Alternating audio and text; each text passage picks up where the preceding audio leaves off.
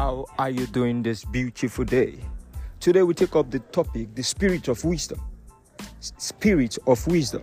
2 Timothy 3:15 says, and that from a child that has known the Holy Scriptures, which are able to make thee wise unto salvation through faith, which is in Christ Jesus. Listen to this. Nobody encounters the world without becoming wise. Jesus is the wisdom and power of God. There are some things you need. That power won't get you, but wisdom. Jesus is the wisdom and the word of God.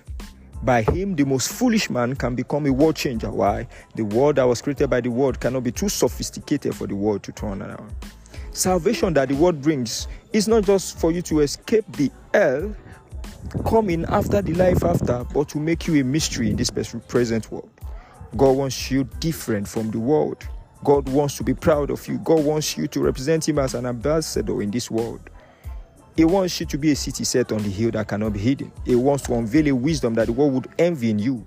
But this can only happen if you would be the student of the Holy Spirit by faith in the word. Elisha became a mystery too thick for the Syrian army. Israel became a mystery too thick because there was a prophet that was connected to Jesus. Rise up and say, Father, let the spirit of wisdom in the knowledge of you be evident in my life from today, in the mighty name of Jesus. Amen. God bless you. Thanks for listening. I hope this blesses you. And always remember that wisdom is something you can gain in God if you will sit with the word of God. God bless you. Have a beautiful day.